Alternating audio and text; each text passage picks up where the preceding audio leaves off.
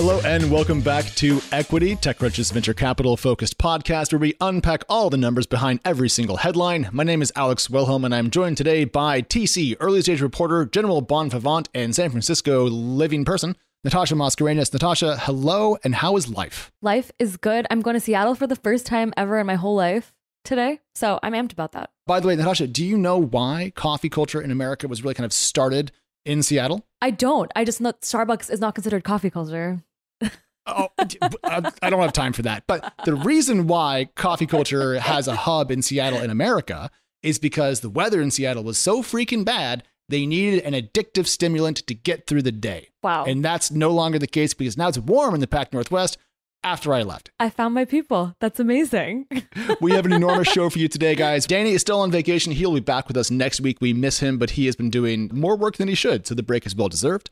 Robinhood is public. We're going to talk all about that. We have earnings reports from Alphabet, Microsoft, and Shopify, big cloud numbers to go through. We also have an EV update from Tesla, Redwood Materials, and Lordstown Motors, yet again.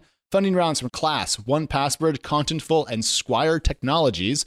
And then we're going to riff just for a minute on Uva and Peppy and what they're doing in the health tech space. And then we're going to wrap with a tiny note on some really neat early stage music startups that are just going into an accelerator because we love not just early stage tech, Natasha. We love early, super early, barely as a product tech. Pre-funding. It's the funnest stuff. Yeah, they tell us everything when they're that young. And I like to keep them in my heart and say goodbye the moment they raise the Series A. Yeah, and then all of a sudden they're like, well, we can't comment on that because we don't want to. Anywho, let's talk about Robinhood. This IPO has been coming for so long, it almost feels surreal to have it arrive. But last night, Robinhood priced at $38 per share. Natasha, it was the lower end of its range of 38 to 42. Curious just what your first kind of reaction was to that figure. Yeah, I mean, so the Robinhood IPO, I know for you, it's been something you've been waiting for so long. And same here, even as someone who's not fully in the public markets world because it's so exciting. Seeing them price at the lower end of their range, it was kind of ironic to me because I think everyone obviously has been loving this concept of Robinhood is going to price. You can buy stock on its app and it's its own universe. And so I was like, am I going to wake up to like this crazy headline of like Robinhood exceeding its pop, selling it, everything crashes because everyone's buying everything. It felt like a more modest start to the day. Yes. But what were your impressions given the numbers behind the company actually and not just the hype? So, I mean, frankly, if this company had priced at 50, I would have said okay. If it had priced at 38 as it did, I would have said okay. It's just a wild card offering. There's a lot going on. And we're going to write about this on the site. So like, here's a forecast, but like Robinhood is a company with exceptional recent performance. It's just had a really amazing 2020 and start to 2021. The question is, how long can that boom continue? And how much does seasonality impact trading? What exposure does it really have to legal risk? And how long can it hold on to its market as other fintechs move into its space? And so it's a pioneer, which makes it a bit of a wild card because it's not like there's 3 to 5 companies that have done this before that we can look back on. It's kind of strange. And then, Natasha, there's the thing they did, which was to allocate a chunk of their IPO shares to their own users. And here's the thing. Do you think that by selling a bunch of their stock to Robinhood users at the IPO price, they undercut kind of retail demand and therefore limited kind of a first day pop, perhaps? I think they saved themselves from the pop conversation, which maybe was a bit of a choice on their end. But I think the real impact of them selling 1/3 of their shares directly to their users is adding a layer of defensibility among its competitors. No other really competitor, correct me if I'm wrong, but no other competitor can say that they now have users that are even more invested in their company because they are literally invested in their company in this way. Yeah. It's like this, I guess, combining of worlds that I think now Robinhood probably has incentives for people to stay on trading on their apps because they're one of those stocks on there. Yeah, I mean, it's going to be very fun to see how Robinhood actually trades on Robinhood. And, you joked earlier about them kind of crashing or whatever. So I haven't seen any reports yet of server instability. I guarantee this is an all hands on deck kind of day for their tech team. It's like today, if not today, then when? The only company that I've ever known who could fail at staying up and succeed was Twitter. And I don't think that's like a reason to think others can do it. And so it's good that we haven't seen issues. For everyone out there, if you haven't gone through the numbers yet, the valuation was 32 to 33 billion, depending kind of how you counted shares. And we are recording this as the company is coming to trade. So we don't have the final number, but I will say that it was indicated to open at 42, and that has come down consistently since. And now we're seeing numbers closer to 38. So this could be, by the time you hear this, a slightly different story if it opens below its IPO price. But, they raised a bunch of money. So I haven't seen the usual tweets and headlines around like, this is bad news for Robinhood, or Robinhood stumbles ahead of trading. But I did want to take a second to talk about your conversation with Robinhood CFO yesterday, and if you got any meat or tea. Yes, I did talk to Robinhood's CFO. The thing that I really wanted to know is, why was it the right time to go public? Why was this the moment? And he said, this is a CFO, Jason Warnick. He said they were just ready. They built out their leadership team. They had better processes internally, which is super critical to kind of having an IPO ready company. And then he went on a lot about, values and how they've worked on safety. But really, it just seemed like the company had kind of reached to the point when it was time to go. I would throw in, a welcoming IPO market, a focus on growth, historically high tech valuations, but readiness was what he said. And that seemed to be the most substantial of his points. Okay. And then the other question was, how long was this in the works? How long have you been working on going public? And, Jason comes from, I think it's Amazon back in the day. So, a lot of experience at bigger companies. And he joined Robinhood back in December of 2018. And essentially he, started working on this then. It's a long process to get ready to go public. And so I think that Robinhood has had more disciplined internal financial controls than some companies of a similar age at that time. And so it probably wasn't an enormous lift to get ready to go public. And so here we are. And by the time, folks hear this, they will be a liquid stock. So you may place bets as you will on Robinhood, joining the legions of VCs who have done the same thing in recent times. And then, Natasha, last thing on this, I think, is that eToro is going public via a SPAC. So we have another millennial Gen Z friendly brokerage house, if you will, going public in the next couple of months. So keep an eye on that. But Natasha, you cover early stage edtech. So what we should do is talk about mega cap technology, big tech cloud earnings, I think. Yeah. I was going to say the opposite of Gen Z millennial loved content is earnings reports. But all jokes aside, Alex, you wrote some really good stuff around some of the big companies and how they're reacting. And I have questions for you, but I wanted to throw the mic to start off with Alphabet. Yes. So Alphabet, of course, is the holding company around which Google was kind of enmeshed, if you will. And really what Alphabet is Google plus some stuff. So when we talk about Alphabet, we're really just talking about Google.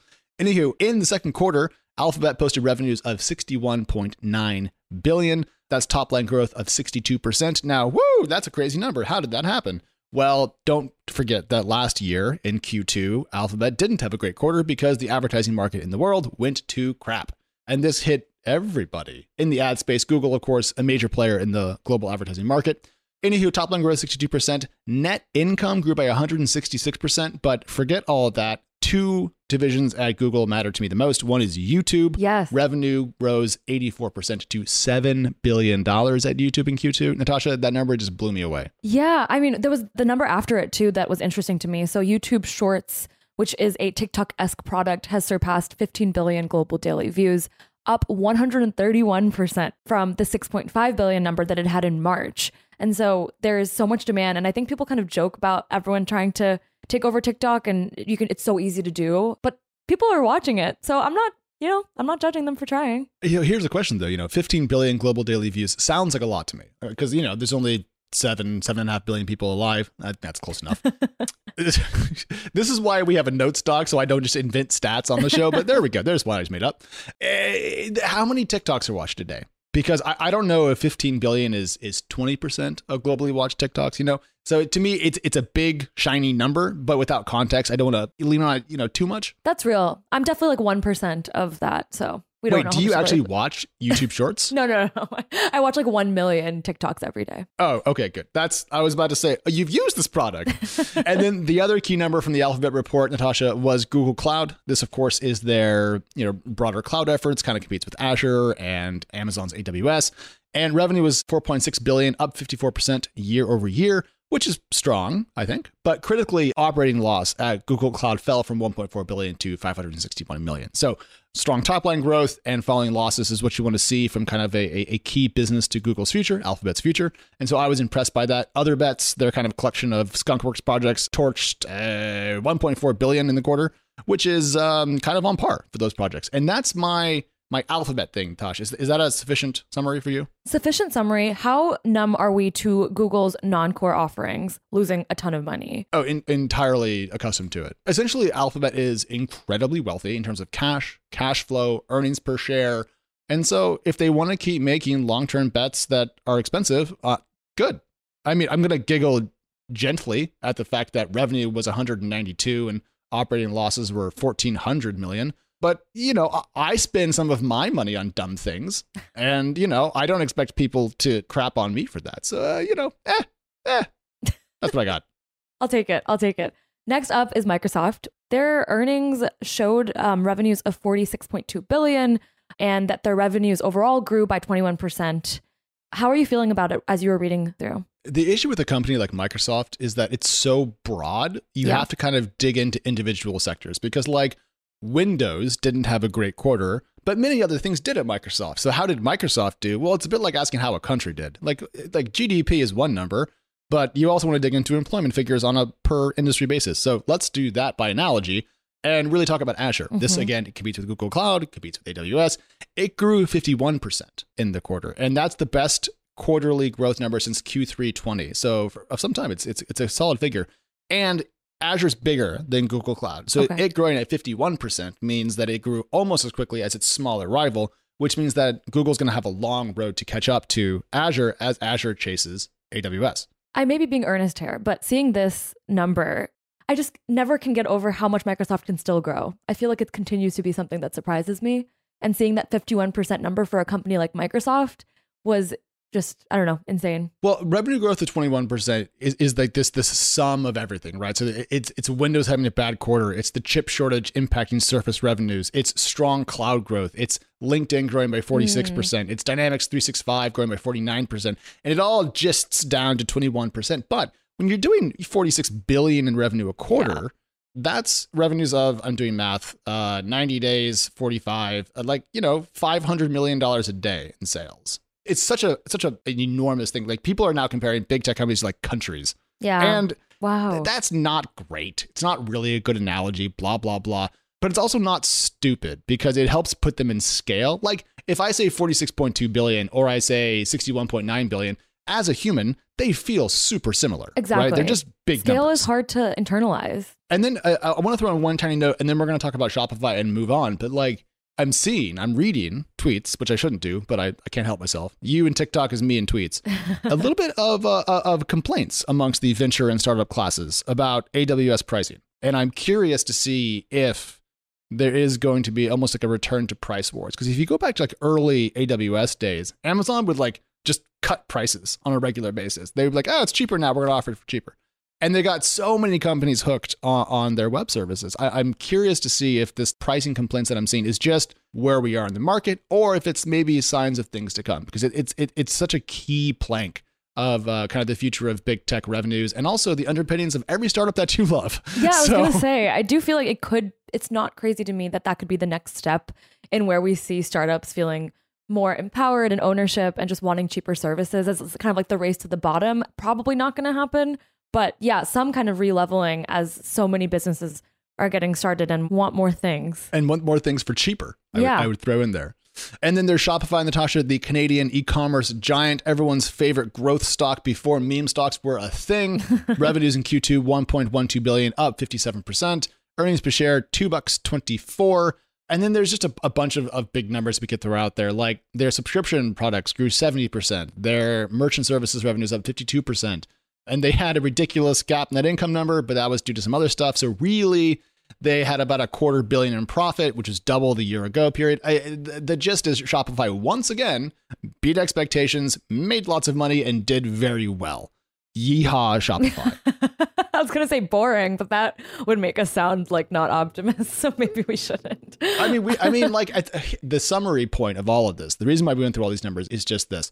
Not a lot of upward share movement by Shopify and Microsoft and Alphabet after they crushed earnings. And so really the takeaway is that this was priced in. And that tells us a lot about where the markets are. The markets are expensive right now because people are expecting outsized performance from tech companies. And this is exactly the same in the startup market, the private market, as it is in the public market.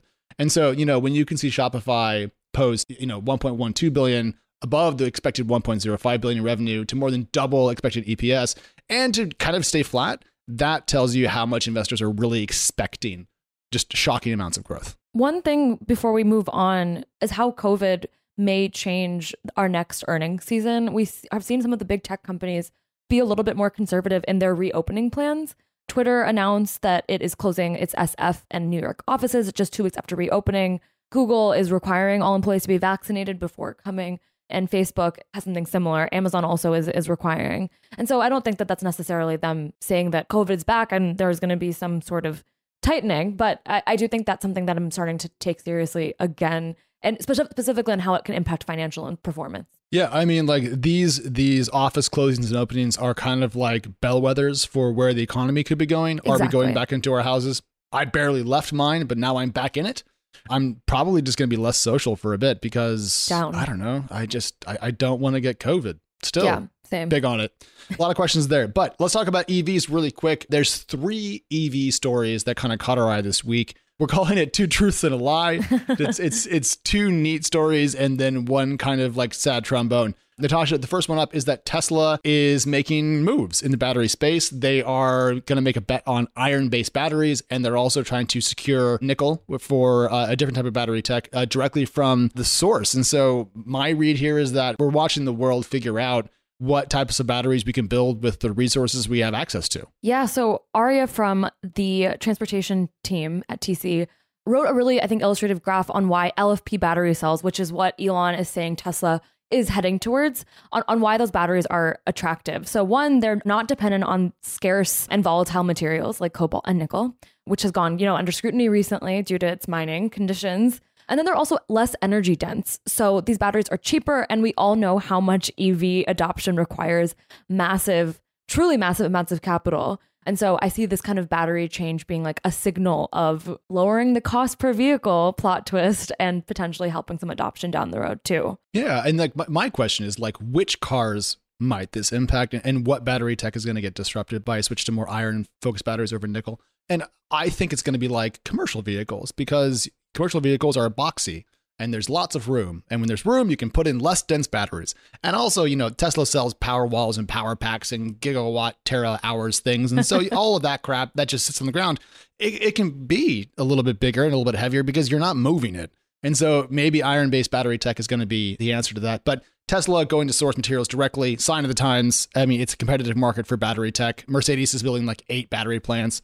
And so there's going to be a global scrap for this sort of stuff. It's a good time to be a battery tech startup if you're in the recycling and sustainability space.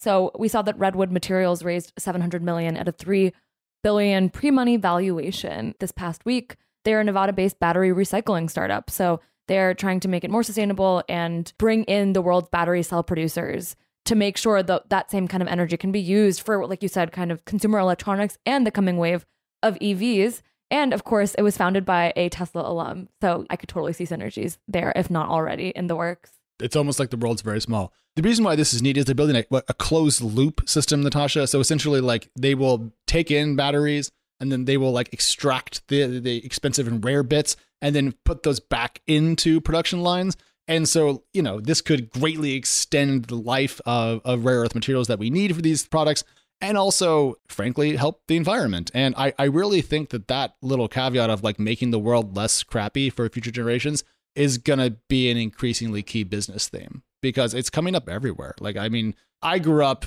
and I remember when Priuses came out and everyone who had a truck was like, Priuses are for losers. And now everyone's like, we're moving to completely electric cars. And so it's just fascinating to watch the world change. Redwood Materials, though, a $700 million round did catch our eye. Now, those are the 2 positive stories. Battery tech from Tesla, Redwood Materials doing some cool battery tech. And then, Natasha, there's our third story, which is what I was calling the sad trombone entry. Who are we talking about? Lordstown Motors, the name we can't get out of our mouth. They are the lie section.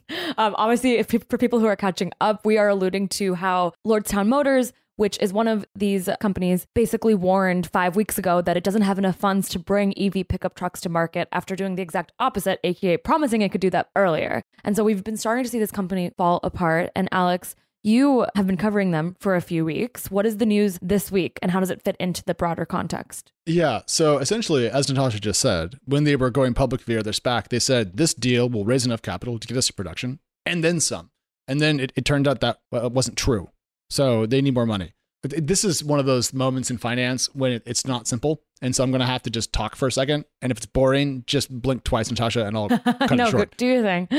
Okay. So Lordstown Motors has come to a $400 million stock sale agreement with Yorkville Advisors. And the way this is set up, and I was reading Matt Levine over at Bloomberg and trying to kind of figure out the mechanics here. Essentially, Lordstown can go to Yorkville Advisors and say, we would like X dollars. And then Yorkville can sell shares at a determined price set by a 3-day trading range at a slight discount, and then it gets paid the differential for its work. I think that's close. What's interesting is that essentially Lordstown will go to them and say, we would like, let's just say $100 million. Mm-hmm. And then the Yorkville team will sell that equity before it has it. So it's kind of like a short sale to generate revenue for the company. So they're almost going to like engender a short sale of their own stock to raise capital. But theoretically, it could be worth $400 million over the next couple of years, which may be enough money to help them get to production. It's not the type of capital you want to raise, and I don't think investors are going to be really, really hype. But, you know, here we are. So it's an interesting moment in time. Let's see if Lordstown gets a car out. We saw that Rivian raised another $2.5 billion, last week, I think. So there's still a lot of money in this space and a lot of optimism. I don't know if Lordstown's going to be it, or if it's going to be Lucid or one of the 18 other Chinese EV companies, but this story is ongoing and a bit like Luckin. Yeah, Ohio, do better. I usually love to root for Ohio-based companies. I'm mad. I usually like to root for Ohio-based companies. That's a very specific sentence. My boyfriend's from Ohio. Oh, okay. That's like if one of our friends was like, I'm really into startups from Kent in the yeah, UK. Okay, fair. Tough but fair. Why? Anywho, let's talk about some startup rounds. And you, Natasha, have an EdTech round that really kind of confused me. So Class has raised $1 bajillion. What's going on? Yes, Class has raised $1 billion. So Class, it launched 10 months ago from the founder of Blackboard, which a lot of people probably know or used. Michael Chasen is the founder there. Class is one of the companies that wants to be a Zoom-only integration for schools and institutions, basically trying to make the Zoom experience where it's like 4 blocks or whatever, very conference room-esque, look and feel more like it's meant for school, which means, having the teacher up on a podium, integrating testing, just a lot of fancy bits that will make virtual schooling more interesting. It obviously launched during a time where a lot of schools in the US especially were doing remote schooling. Since then, it's really been on a fundraising tear. So the news this week was that they raised $105 million in a round led by SoftBank Vision Fund 2. And whenever I see their name, I do think immediately they're trying to go global. And that's exactly what they're trying to do. The most crazy bit of this whole thing, though, was that they're now at a post-money valuation of $804 million, literally less than a year of launching to the public. It's a lot. It's a lot. And I am so bullish on EdTech. And I think that the team is fascinating. But it's one of those headlines and stories you write where you're just like, damn, is that where we're at right now? The answer is always yes to that question. I know. Always yes. So the thing that I wanted to bring up was the growth rate. So I read your story. I read, I think, almost everything you write, but I was prepping, so I definitely read this one. You said that revenue growth at the company was 4x quarter over quarter in 2021. So you mean that like from Q1 to Q2, the company grew by a factor of 4? Yeah. Okay. So that explains this entire round to me. All right. That said, we don't have specifics. We do know that they have 250 customers and that they are going to be earmarking a lot of it towards internationalization. I don't think that they're profitable yet because of this kind of aggressive spending. But yeah, that's kind of where they are in terms of revenue right now. So why would someone put $105 million into a company that's this young? Why? Well, think about it this way. If it's growing 4x quarter over quarter, unless that decelerates to just doubling quarter over quarter, the company's going to be worth a lot more in like 24 minutes. So you want to get as much capital into it now as you can to get the biggest ownership stake as possible. And sure, if you're Class, you can now have essentially years of runway to expand into other markets and you have tons of flexibility in terms of operations. But if you're the Vision Fund 2, the Diet Coke, smaller, more self-generated Vision Fund, if you will, this is kind of how you want to make bets. And so the growth rate is indicative of a small revenue base and an aggressive ramp. And let's see how that kind of works out, I think. Well said. I do think the last thing about Class raising this much, since the beginning, I've been asking Michael, are you guys just teeing yourself up for a Zoom acquisition? And it's a little harsh, but they going out the gate and saying we are going to only integrate with Zoom seemed unnecessarily connecting yourself to a platform for no reason. And so I was asking them, I think them raising this much money basically squashes any rumors or questioning about if they want to be a standalone company or if they want to just be a Zoom acquisition. So I definitely think it's a former. Yeah, you don't raise 9 figures of capital and talk about how you're going to spend most of it on internationalization if you're trying to get bought by someone, unless you're really bad at negotiating. Because what that says to me is, we're going for an IPO, we're expensive, we're ambitious, and if you wanted to buy us, it's going to be hella costly. So, I mean, Zoom's rich, but like, you know, in this case, why not just let someone else build on their platform? So totally. Let's move to the opposite side of the spectrum, which is a startup that has taken a really long time to raise, then just did it again. Alex, walk us through 1Password. Look, we all use passwords, and up until sometime recently, I did bad password things. And then I decided to grow up and I got a password manager. So my spouse and I, we happen to be 1Password customers. Verizon Media Group is a LastPass customer. But what these services allow you to do is to have a central place where you store insanely complex passwords. I don't even know any of my passwords anymore because they're all in 1Password and they're all like 84 characters long. Don't hack me, you can't get in. And they're super complex. And so it's a great service. I think this technology is going to become de facto in time. And the story today is that 1Password has raised another chunk of money from Accel, this time a $100 million round at a $2 billion valuation with participation from 88 bajillion people, including, of course, Ashton Kutcher, because why not? Toronto-based company, 1Password famously didn't raise capital for a very long time. It raised a chunk of money from Accel a little bit ago.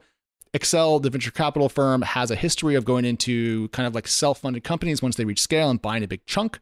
Did this with Qualtrics, doing this again with 1Password, and they're at 120 million ARR, if I recall correctly, and doing fine. So here is a company that can go public whenever it wants, given that it just raised, probably not super soon, but it'll happen eventually. And I can't get over how much I like the product. So I get this one. And I'm curious, Natasha, do you have a password manager? I actually don't, but I am in the process of doing it because my roommate is very strongly pro them. Good. We're a LastPass household. Oh, you're a LastPass household. I see. We should start adding it to our Twitter bios, honestly. Well, the $1 Billion Club is like half of our show this week, I'm now realizing. So you wrote about Contentful. Yes. They're a headless CMS management tool. Are they WordPress? They help companies put words and images they want to say onto the internet as fast and seamlessly as possible, if I'm paraphrasing from your story. Right. I mean, so Contentful, you may know of it as a headless CMS being content management system. Think WordPress. Chop off the UI component of that, and you have a headless CMS. You can kind of bring your own user interface. Yeah, so WordPress has a UI. Oh, it does. We're viscerally aware of all of WordPress's quirks and virtues. Anyways, the point is that they're thinking a little bit more broadly now. They're a company that offers APIs to their customers to allow them to essentially say, hey, Contentful, here's a bunch of images and text. We're going to call these to our applications around the world. And will you please handle making sure that they're readily available super quickly wherever we need them to be?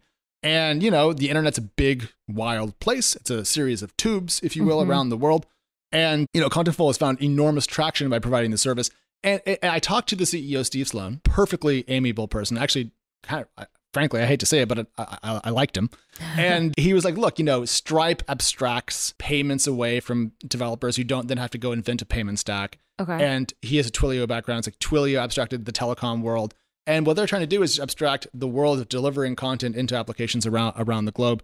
And, raising a $175 million round led by Tiger at a new $3 billion valuation. A lot's going on here. But they wouldn't tell me. They wouldn't tell me about their growth. And I made a small tantrum in my post that you actually helped me edit, Natasha. Thank you.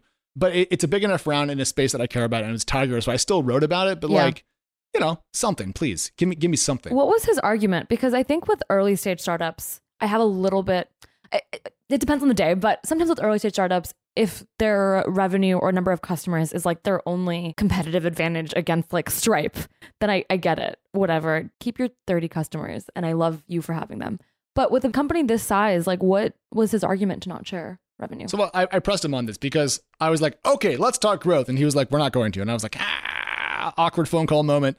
And so I was like, why? Why won't you share? And he was like, look, if we were to share some numbers, later on, when we go public, people are going to look back in the S1 at the prior numbers and try to like figure things out. And his point was like, startups don't usually report on kind of a GAAP basis. And so there might be a discrepancy between shared figures and what we see. And just to be clear, we just talked about WeWork endlessly, and WeWork was famously full of shit when it came to numbers they talked about versus then kind of what came out in the S1. The solution to this, in my view, is that startups, once they reach unicorn scale, should have at least a GAAP ready number to share. Like, have something. Like, you're $1 billion company Have now. something. I think benchmarks are so key. If you're able to raise millions and millions and hundreds of millions of dollars, I think you can also explain why you did it beyond saying that you're growing. It's also implied. Like, you don't see your valuation go up by, I think this was like a 4 or 5x jump from their last round, and an enormous check from Tiger. We all know they're doing well. It's implied by the numbers. So it doesn't break the internet to tell me. Yeah, you're literally coming to me and saying, our business is doing so good. We are now worth $3 billion. Or as I like to say, we're worth $3,000 million. and then I'm like, well, how fast are you going? They're like, we don't want to share it. But do. Or alternatively, don't share anything. It's like putting on half of your shoes. Like, it's just a strange thing to do before you go out.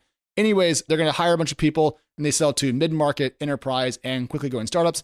On the whole, it's a cool company, cool CEO, and we will get them to tell us something eventually. Now, Natasha, Squire's back again. Squire is back. Yeah, they just raised from Tiger and had raised a $60 million Series D. They tripled their valuation to $750 million. Hot damn. And unlike Class, this company has really been a business in the works. It was founded in 2016, but the pandemic really was where Squire, which helps barbershops bring on technology and digitize operations. Yeah. They tripled their valuation, I think 8 months ago, and then they just did it again. So in literally, I think 1 year, a little more than 1 year, they went from being valued at $85 million to $750 million. Wow. Impressive. Really impressive. Tiger was in the round, also iconic Charles River Ventures and Trinity Ventures.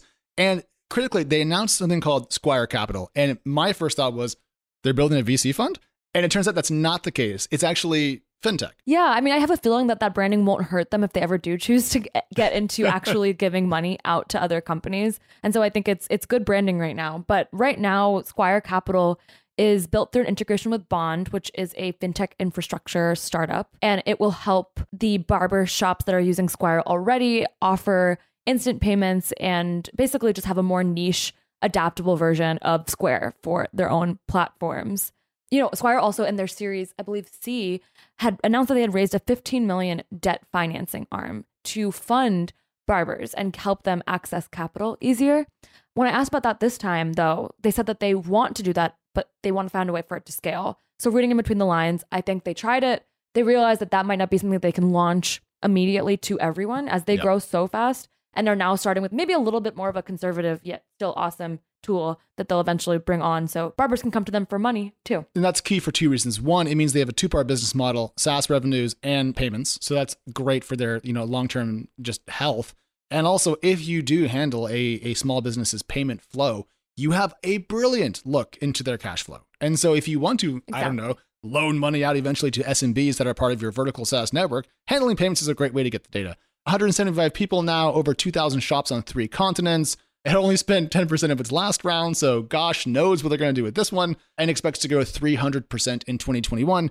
I'll just say, given the valuation increase, they'll have to do that again next year, but certainly a company to watch and one that we've enjoyed covering, I think I should say. It's probably one of my favorite companies to have covered over the past year. Sanj and Dave are great, and obviously with this new valuation, they are heading their way to becoming a Black founder-led unicorn, which unfortunately is still rare, but historical in the making. And I think it will be, as Dave mentioned on my phone call with him, he thinks it will be a data point that other VCs can point to and fund other entrepreneurs. And that's an awesome spot to be. Before we go, we do want to talk about Oova and Peppy. Now, Natasha, Oova put together a $1.2 million round. So we've gone to the early stage, and they are doing at-home hormone measuring. If you are working on getting pregnant, tracking hormones is a super, super critical thing to do. And this is a company that's going to help bring those tests more to an at-home environment. The funding round, a seed round, was led by BBG Ventures and also saw Company Ventures in there. 75 clinics are using their tech today. So pretty impressive. That is the key part, I think. The fact that it is not only direct to consumer, but has actually gotten adoption and willingness from clinics to give out the product. So the at-home kit is one to watch, and it actually meshes kind of perfectly with our next startup, which is Peppy, a B2B health platform for menopause and fertility support. They raised a 10 million Series A led by Felix Capital, and they were founded in London. Both Peppy and Uva underscore what we talked about a little bit in the Hormonal Health Equity Wednesday episode from, I guess, a month or two back. What is time? I don't know. Yeah, time is no meaning. It was this year, I think. Yeah, the two companies are both trying to break into the hormonal health space, which is much more vast than just reproductive health. While reproductive health is like kind of that first way in, tracking hormones can be like the window into so many of health problems that disproportionately affect women, such as menopause, PCOS. And so we're seeing a lot of companies actually build up around hormones because that's the hardest part probably of that entire process. And there still is no unicorn in the market. So seeing seed companies raise money means that they're really kind of fighting to prove themselves. They can't just point to a company and say, we're going to be like them. Yeah. I'll just say, like, Uva, its starter kit's like $160 and it's like $100 a month to get more of these tests. People are going to pay it. Honestly, they could probably add a zero to that. I mean, like, fertility stuff is very expensive and complicated. It's super annoying to schedule all the doctor's appointments. And like, it's a lot. So anyways, a great market. And then to close, Natasha, did you get a chance to read the ASCAP lab inductee class regarding music tech? I did. So the ASCAP stands for the American Society of Composers, Authors, and Publishers. And they, because everyone is getting into startups these days, are opening up a music studio and are incubating 4 early stage startups for 12 weeks. Which is so freaking cool. We don't talk about music enough on this podcast. And that's why I'm kind of shoehorning this one into the very end of the show. And I just want to point out the 4 companies are Boomy, MiSynth, it's MiSynth, the Slashers, and Dot. Natasha, I thought Boomy was the most interesting idea. The idea of like AI generated music really kind of caught my eye. Which was your fave? So my favorite was the Slashers. It's kind of like a virtual HQ for music people. I was like, how fun would that be? Just to not be one of those and just like eavesdrop and get a free concert in your ears. No, I think it's really great. But Natasha, awesome. you missed a really great chance there to drop the word metaverse, which is the new hip thing. Oh my God, don't get me started. I actually almost blocked it. On Twitter? As a word from Twitter, yeah. That's amazing. All right, listen, we are out of time. Thank you everyone for tuning in. Equity is taking a small break next week. We will have an awesome Monday show digging into the Duolingo IPO coming to you on Monday. And then we're going to be kind of on hiatus for like 4 days. So we are going to sit back, recharge, go back through our listener survey, make some tweaks to the show, listen to your notes, and then we're going to power through a really busy end of the year. So we are going to take a very micro break. And then Natasha, we're going to come back. I think it's better than ever, I think is the plan. I think indeed we are. Get your hot takes, mostly fan mail and only compliments to us at EquityPod on Twitter. Thanks for everyone for tuning into the Twitter Spaces. I see some friends and really appreciate everyone tuning in.